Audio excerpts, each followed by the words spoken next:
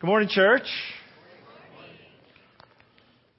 I don't know if you're going to be happy about this announcement or sad about it, but we have only 2 more weeks left of this series on the kingdom. And I don't know, I know sometimes the series goes on for a while and folks kind of go, okay, I've had enough of that already. And sometimes folks say, well, I don't know. One sermon series in this church went long enough that there was a song written about it. At Christmas time, we went through the 12 days of church, and I had done a long series on Moses, and the countdown went 25 sermons on Moses. So you can imagine the rest of the song. It was actually quite fun.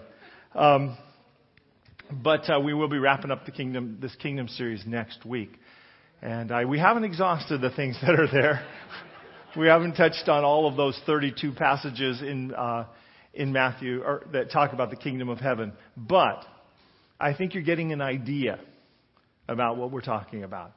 That Matthew is truly trying to help us understand something unique. He's trying to help us understand that where God is concerned, the rules are different. That everything in your world is upside down. When you add God into it, it changes everything. It changes the rules of the game. It changes everything there is to be changed.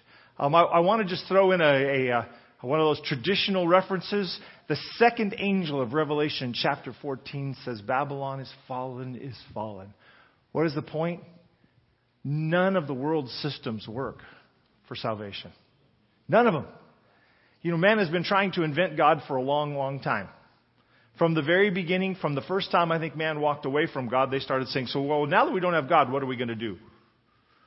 And their first substitute, and the one that we like the most, is ourselves. Lord, let me be in charge. I know what I'm doing.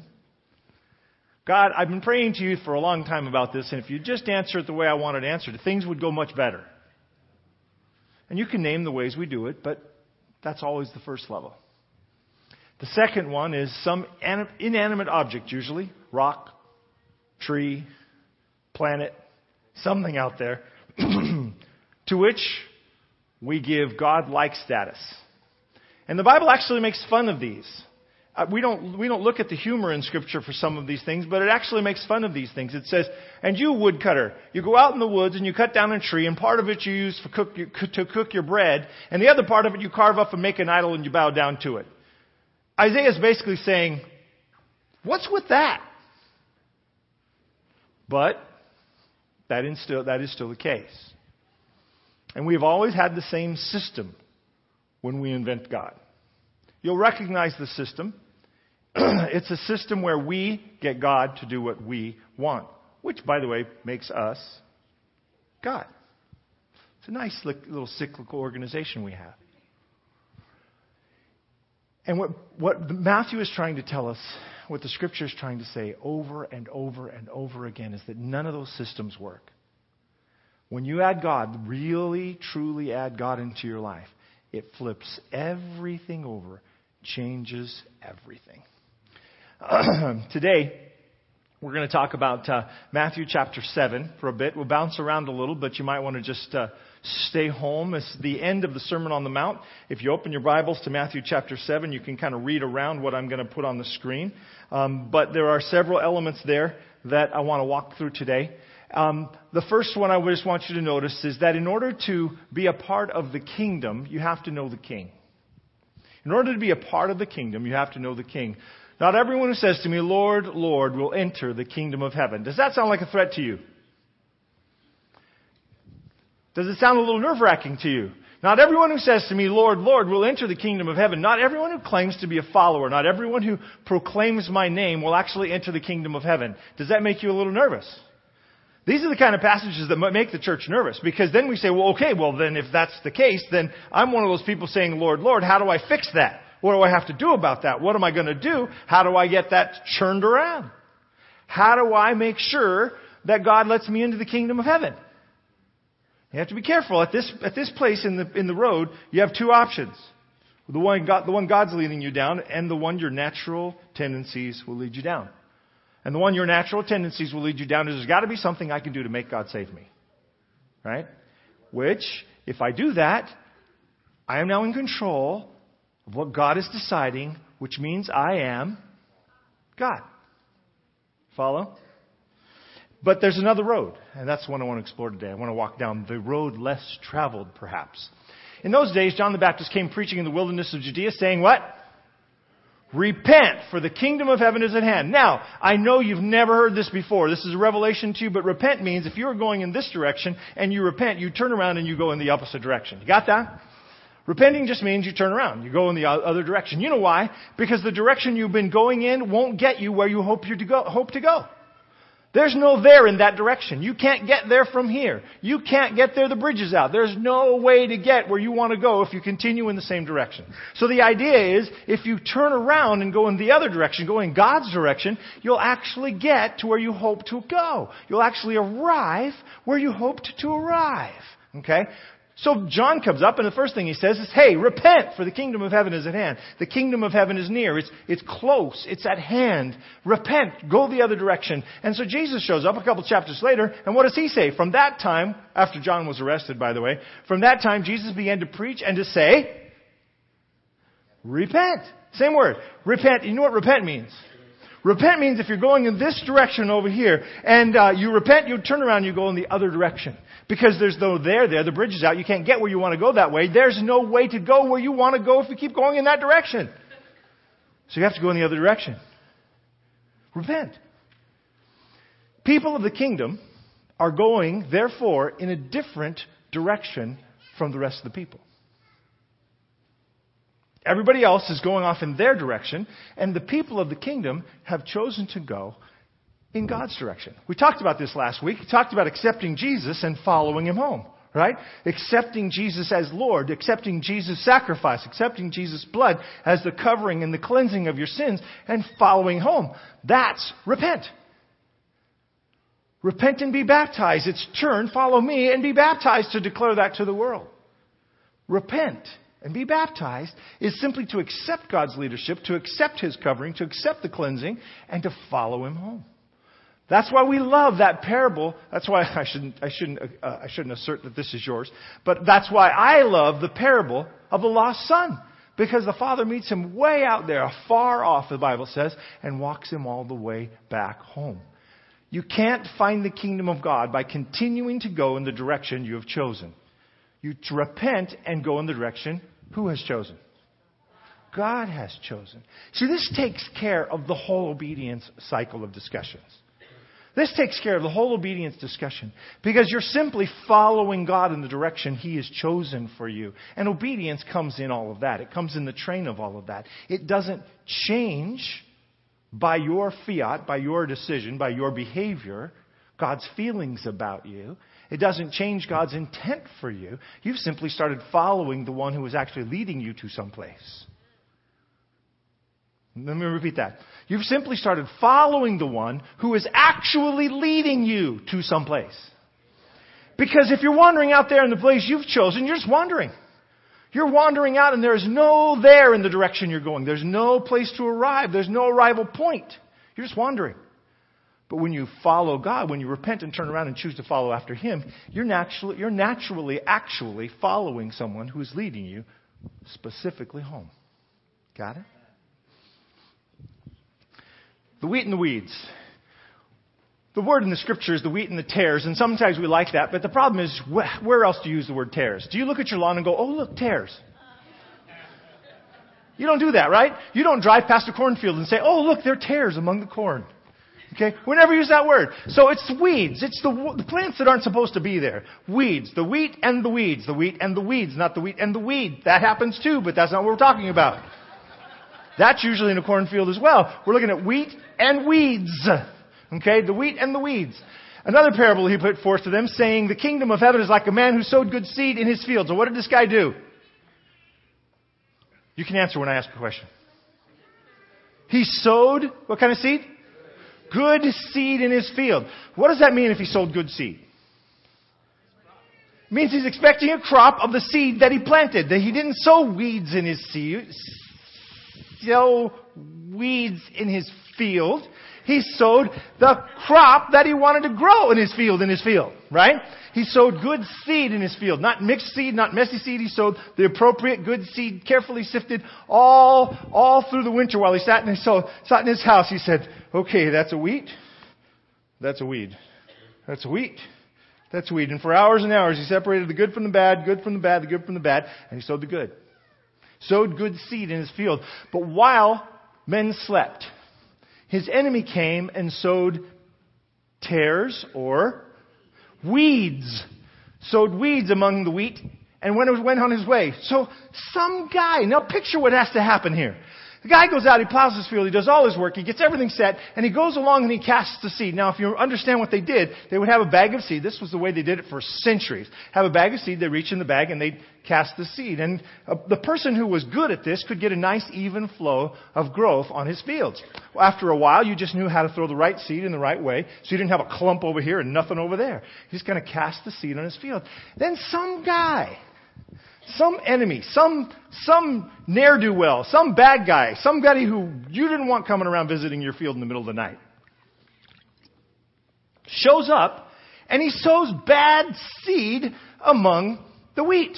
Now this is what happens actually out in some of those cornfields. Some people sneak out in the cornfield after the corn's grown up a little bit and they sow weed among the wheat.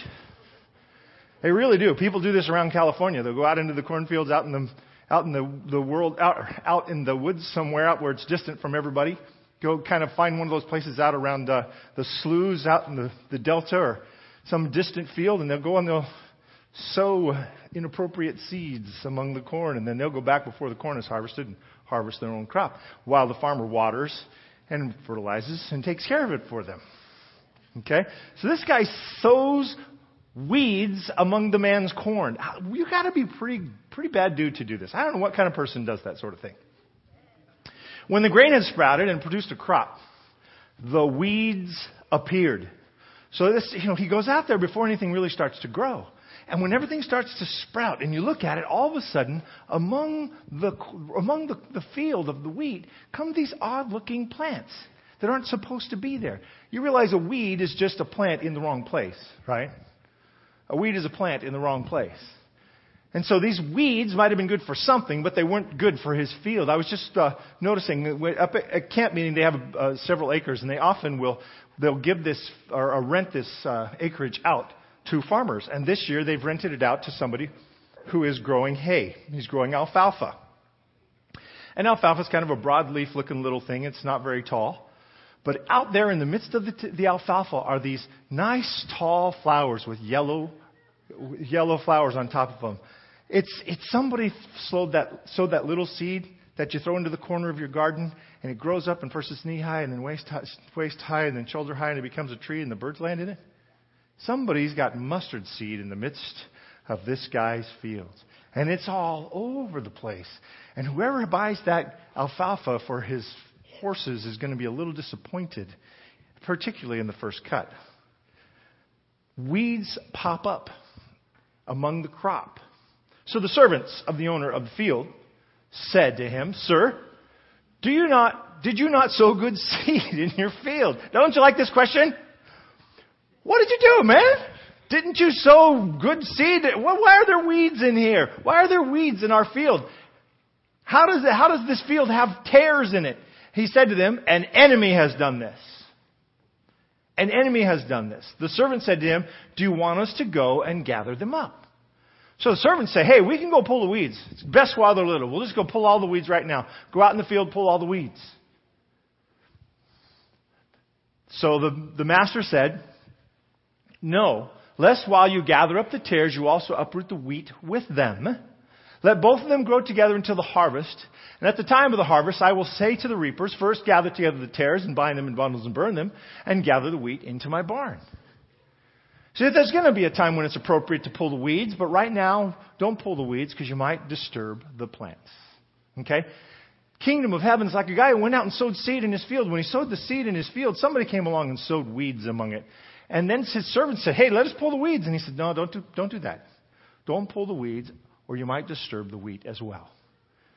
You know, sometimes, according to the Scripture, there are weeds growing in the field that God has planted. You know what the problem is? You don't really know if the wheat growing next to the weed will be disturbed and lose its way because of the weed you pulled. So the Lord of the harvest said, let them grow together and I'll take care of it at the end. Just let them grow. Let them grow together and I'll take care of it at the end. So one of the things we have to learn, we have to recognize about the kingdom, is that there will be weeds in the field.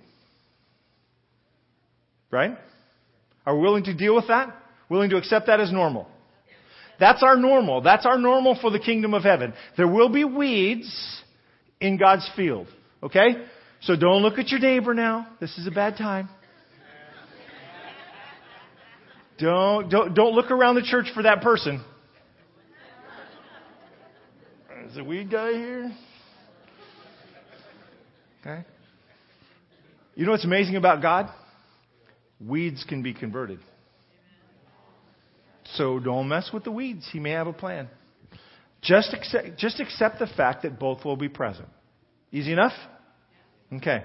So piece of the puzzle today, weeds will be in the field, in God's field. Who's a weed? And the second question is the hard one. Am I a weed? Which one of these am I? Because Jesus said both are going to be present, and here we are. We're present. Now you can look around at your neighbors.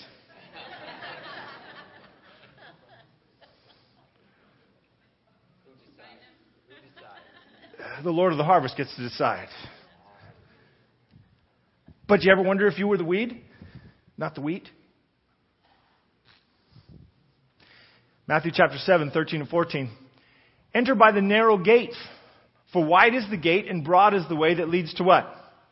Destruction. Now we preachers, we go off on this one. Wide is the way that leads to destruction. We like to talk to you about that. We like to say, look, if you go through that wide gate, things are bad are going to happen. That's the gate everybody else is going through. You know how we know which one's the right gate?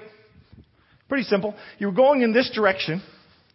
And there's no there in that direction. There's no end that you want to get to. And there's no place where you want to arrive in that direction. And God said, repent and follow me.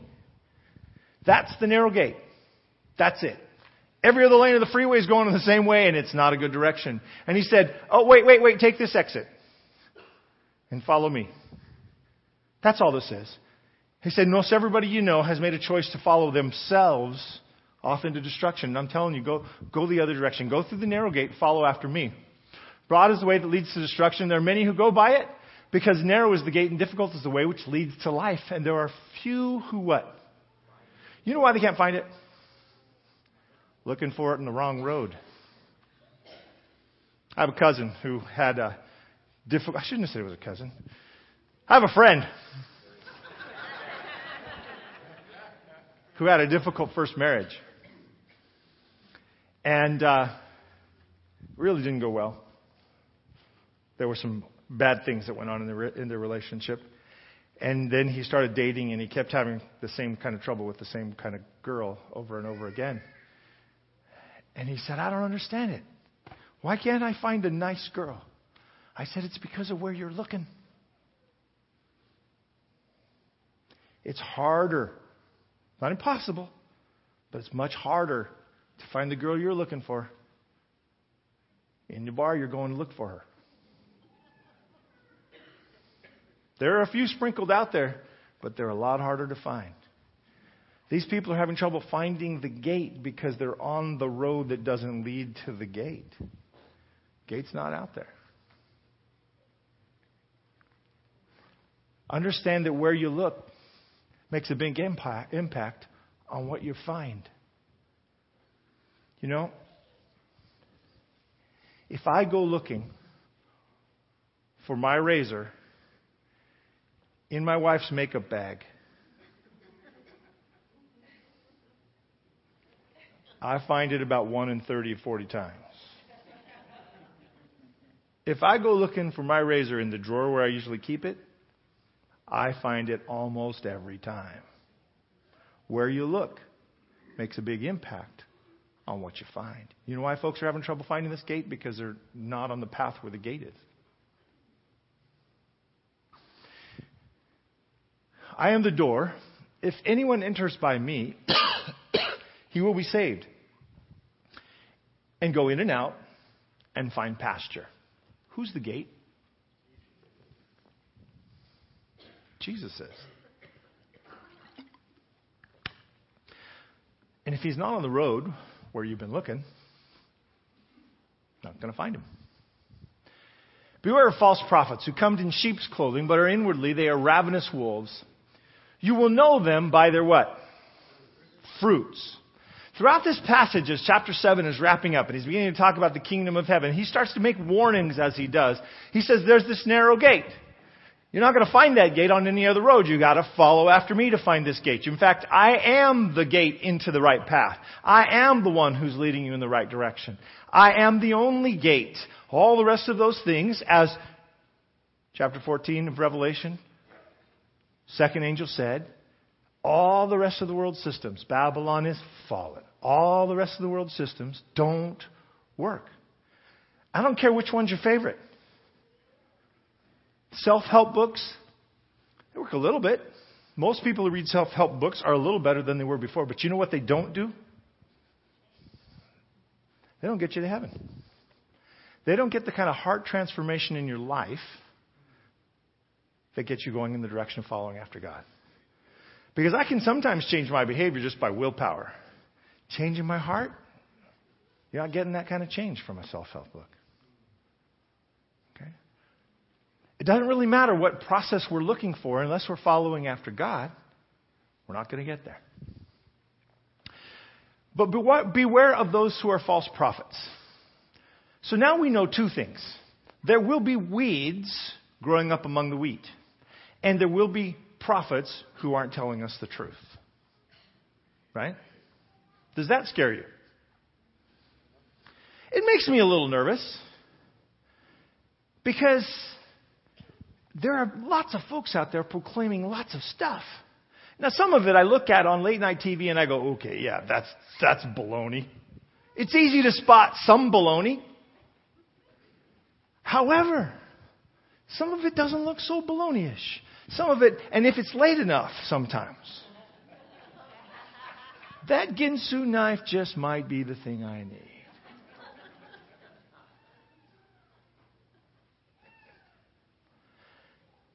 I think it's on late night TV for a reason, by the way, because our defenses are down. And I worry about any preacher who's on late night TV. Why are you on late night TV, man? And maybe you're just out there because you say, hey, there are people in late night who need to hear something besides a sales pitch. So maybe that's where you're there, but it worries me a little. Scripture says there will be weeds among the wheat, and it says there will be some people who step up to lead who you shouldn't follow. But then he simply says, but you'll know who they are. So with the weeds and the wheat, the servants could recognize the weeds, but the master said, just wait. I'll deal with that at the end. And let's not forget the miracle working power of God can change weeds to wheat. But he said, you're going to recognize some of these false prophets. You'll recognize them by the fruit. You'll know them by their fruit. You see, there's a person who's walking down the road in this direction, and God speaks into their ear and says, repent, and they turn around. And when they turn around, fruit changes. There are differences in their life. They don't lie to you as much. They might lie to you, but it's not as common. It's true. You and I both know it. Believers lie. Hopefully less than everybody else. But it's true. You know, you're going to be able to trust them a little more. You're going to be able to believe in them a little more. Their life is going to demonstrate a certain change. And then we get to the meat of the passage I want to most share with you. But I want you to see it with those other two in mind. There are weeds among the wheat, and there are people who aren't speaking for God who claim to be. And in both cases, God knows. And in both cases, He's got it. And then He says, not everyone who says to me, Lord, Lord, shall enter the kingdom of heaven, but he who does what? the will of my Father. Now, what is the will of God? Hasn't that been part of your search for your whole life? Haven't you been asking this question? Those of you who have been trying to follow God, haven't you been asking this question? Lord, if you would just show me what your will is, I'd do that. If you would just open the book, if you just flash something in the sky, I don't care how you do it. Look, I'll throw open my Bible, put my finger down, and declare that your will. You'll throw open your Bible, you put your finger down, and it makes no sense. I didn't ask you that question. Could you just go yes or no? And he says, no, that's what the Ouija board is for. I don't deal with that kind of stuff. The devil goes yes or no. I go, let's talk about this. If you're going in that direction and it leads to nowhere, if you will just repent, turn around, follow after me, I will lead you where you want to go. Every believer I know is looking for that answer to that question. What is the will of the Father? Right?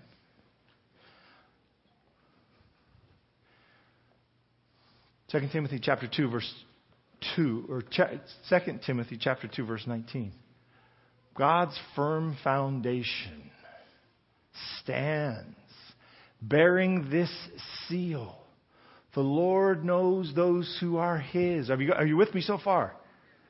And I want you to stop there. I put that "and" in red. I put it in bold. I put it in italics, and I underlined it. I'd like to emphasize the "and." But God's firm foundation stands bearing His seal. The Lord knows those who are His. Is that true? So the wheat and the tares grow up, and there are weeds among the wheat, and God knows the wheat from the weeds, correct? Who's going to resolve the problem of the weeds growing up among the wheat at the end of time? God is. He's going to gather the weeds over here and the wheat over there. He's got the thing figured out. He says there are false prophets who will rise up among you. You'll know them by their fruit. You'll understand by looking at their life who they really are. Is it your problem to eliminate false prophets? Nope. Because God knows His people and He knows who's not. He holds the servants of the messengers to His church in His right hand. Guess who's not in His right hand? The false prophet, right? They're just not in there. He'd like to convert them and get them in there, but they're not in there. There are those who He knows, and those who He knows are not His. He knows those who are His children. And I want you to see the "and" because this sentence gets written as if there's no "and" in it. It gets quoted as if there's no "and" in it. God knows those who are His. Let everyone who names the name of the Lord depart from iniquity. And you know what people say? Therefore, you know what the firm foundation of God's will is? Those who don't do anything bad. You know what the problem with that is? Nobody can do it. How are you doing with it? I know a man who believed very, very strongly that someday he would be absolutely perfect. That someday he would be absolutely perfect. And there are folks around who still believe that. You know whose problem that is, right?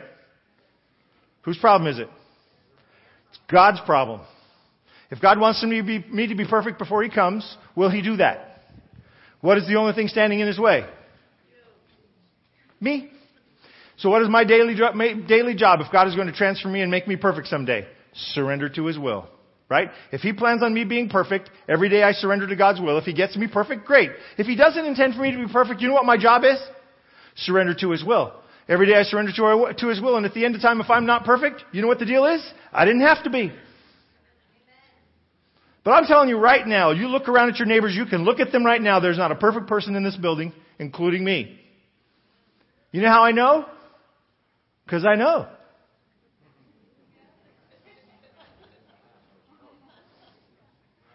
God knows those who are His children, and you know how you'll recognize His children? Because they used to walk off in this direction, and there was no there in that direction. The bridge was out, and there was no way to get what they were hoping to go, and He said, go the other way, and they went the other way. Let everyone who names the name of the Lord depart from iniquity. I was walking along the road named Iniquity, and the Lord said, take the exit that departs from the road that leads to iniquity, the road that is called iniquity, and follow me. You know what departing from iniquity means?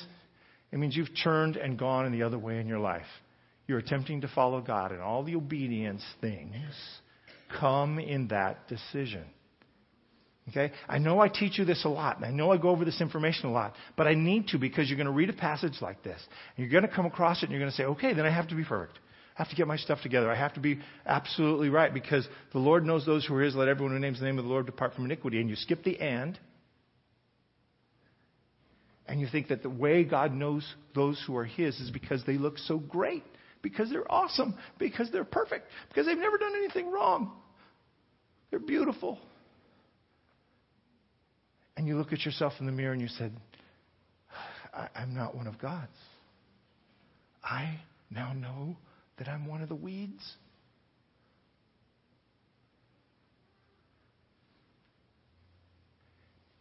And because of the failure of that person in the mirror, you give up on following God.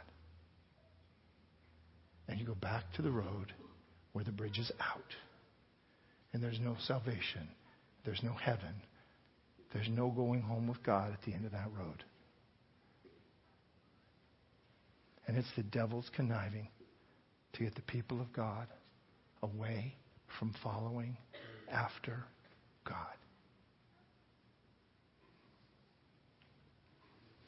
Now, am I saying, and I have been accused of this, that if you walk this way and you turn around and you start following after God, that you don't have to obey. You don't have to attempt to follow Him. You don't have to give over your will to His will. You don't have to do what He's asking. Does that sound like anything I've said so far? I'm saying you follow after God and let Him lead you to the changes He wants in your life. That's the life. You've got a bad temper.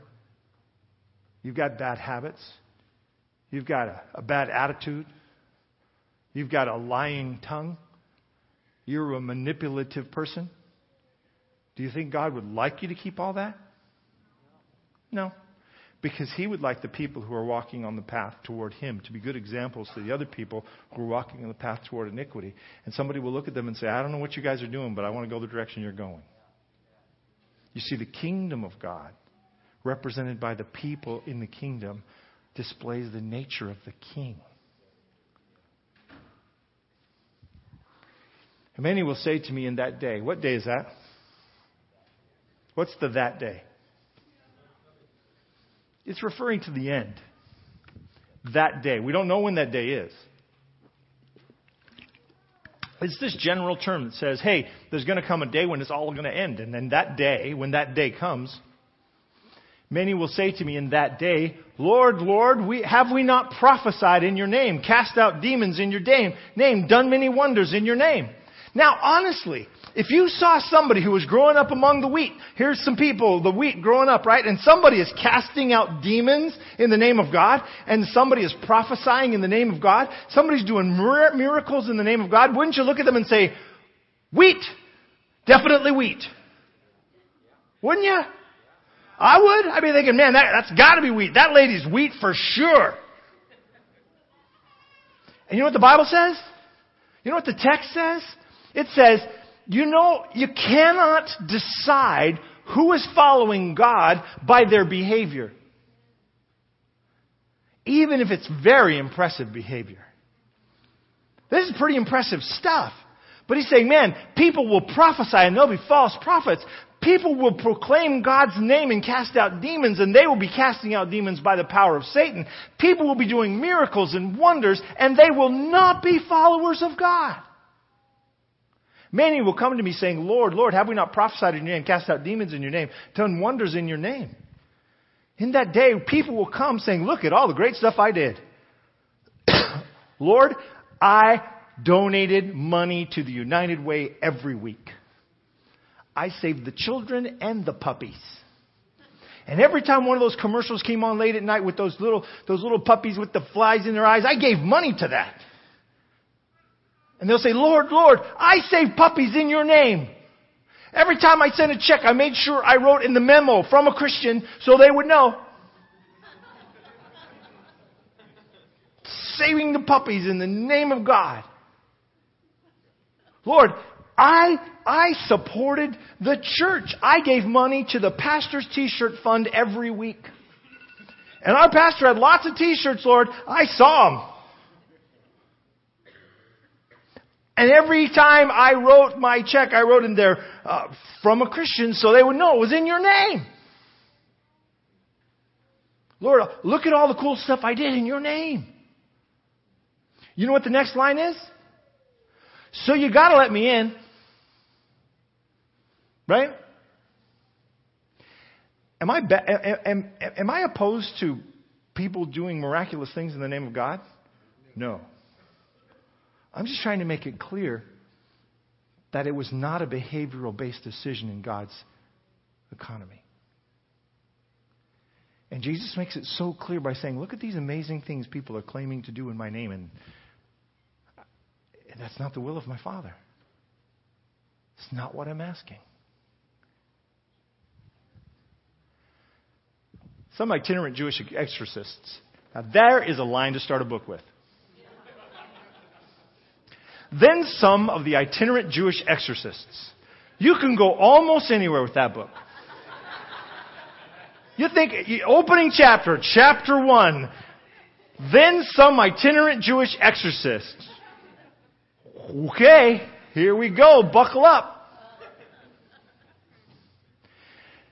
Undertook to invoke the name of the Lord Jesus over those who had evil spirits, saying, I adjure you by Jesus whom Paul proclaims, and the 7 sons of a Jewish high priest, Sceva, were doing this. So who are these guys? 7 sons of a high priest named Sceva are out there saying, in the name of Jesus whom Paul preaches, you guys leave, you bad guys, you bad demons. But the evil spirit answered them, Jesus I know, Paul I recognize, but who are you? And the man who was the evil spirit, and the man in whom was the evil spirit, leaped on them, mastered all of them. How many were there? 7. This guy went a little kung fu crazy on these guys, mastered all of them, overpowered them, and so they fled out of the house, naked and bleeding.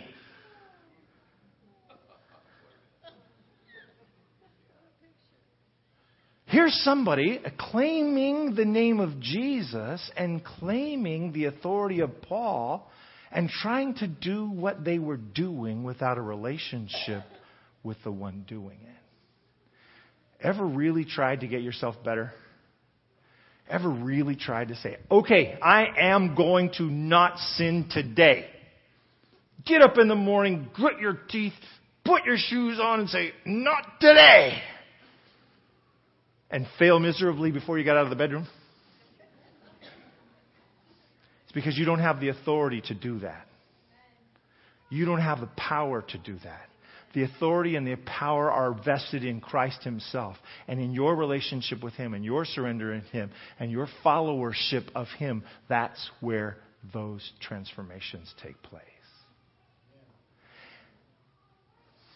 Jesus said, many will come to me saying, haven't we done all these cool things in your name? And I will declare to them, I never what?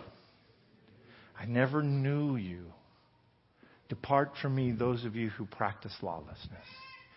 He said, you guys were trying to do all this amazing stuff. And you and the 7 sons of Sceva were out there trying to do all this stuff. But you never had a relationship with me.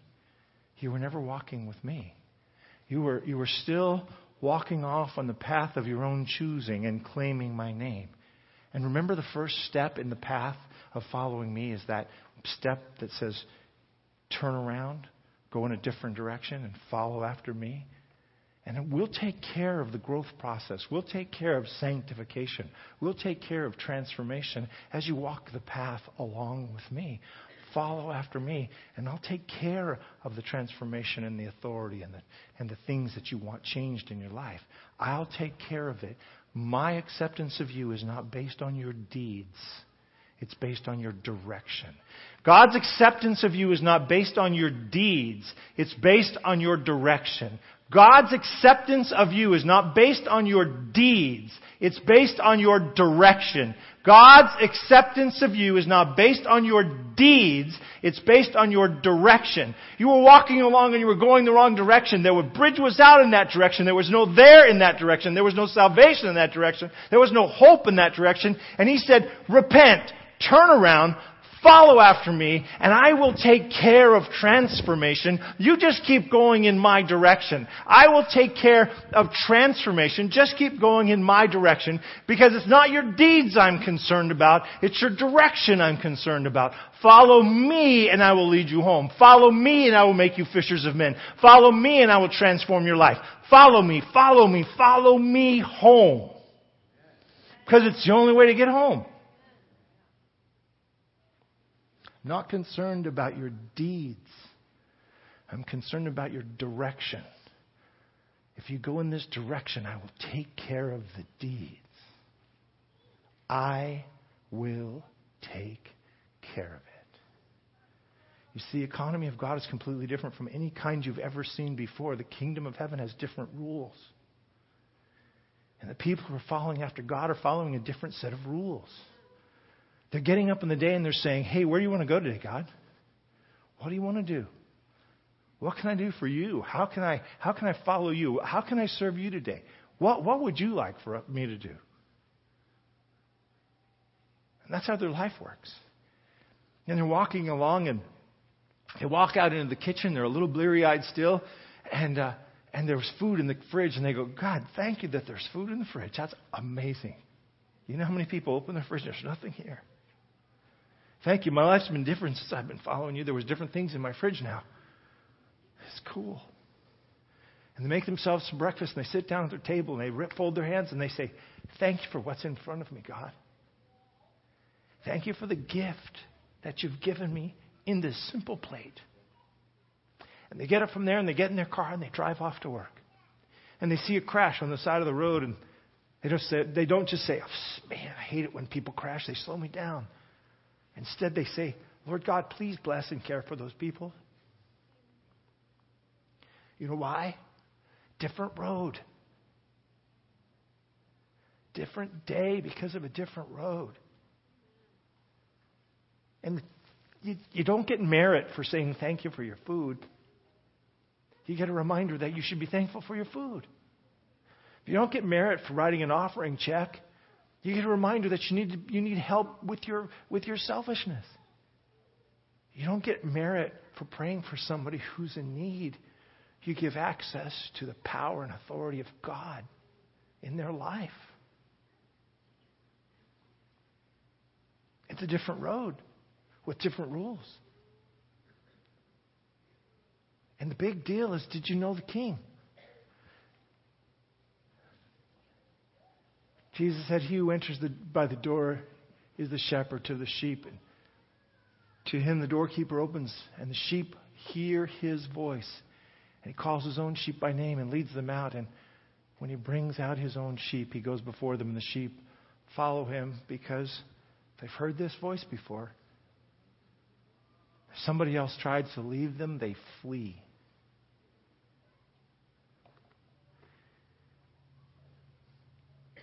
He knows his sheep, and they know his voice. The kingdom of heaven is like a flock of sheep.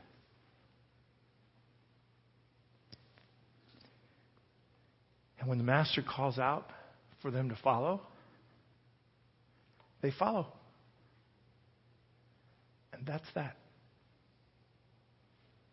Let's pray.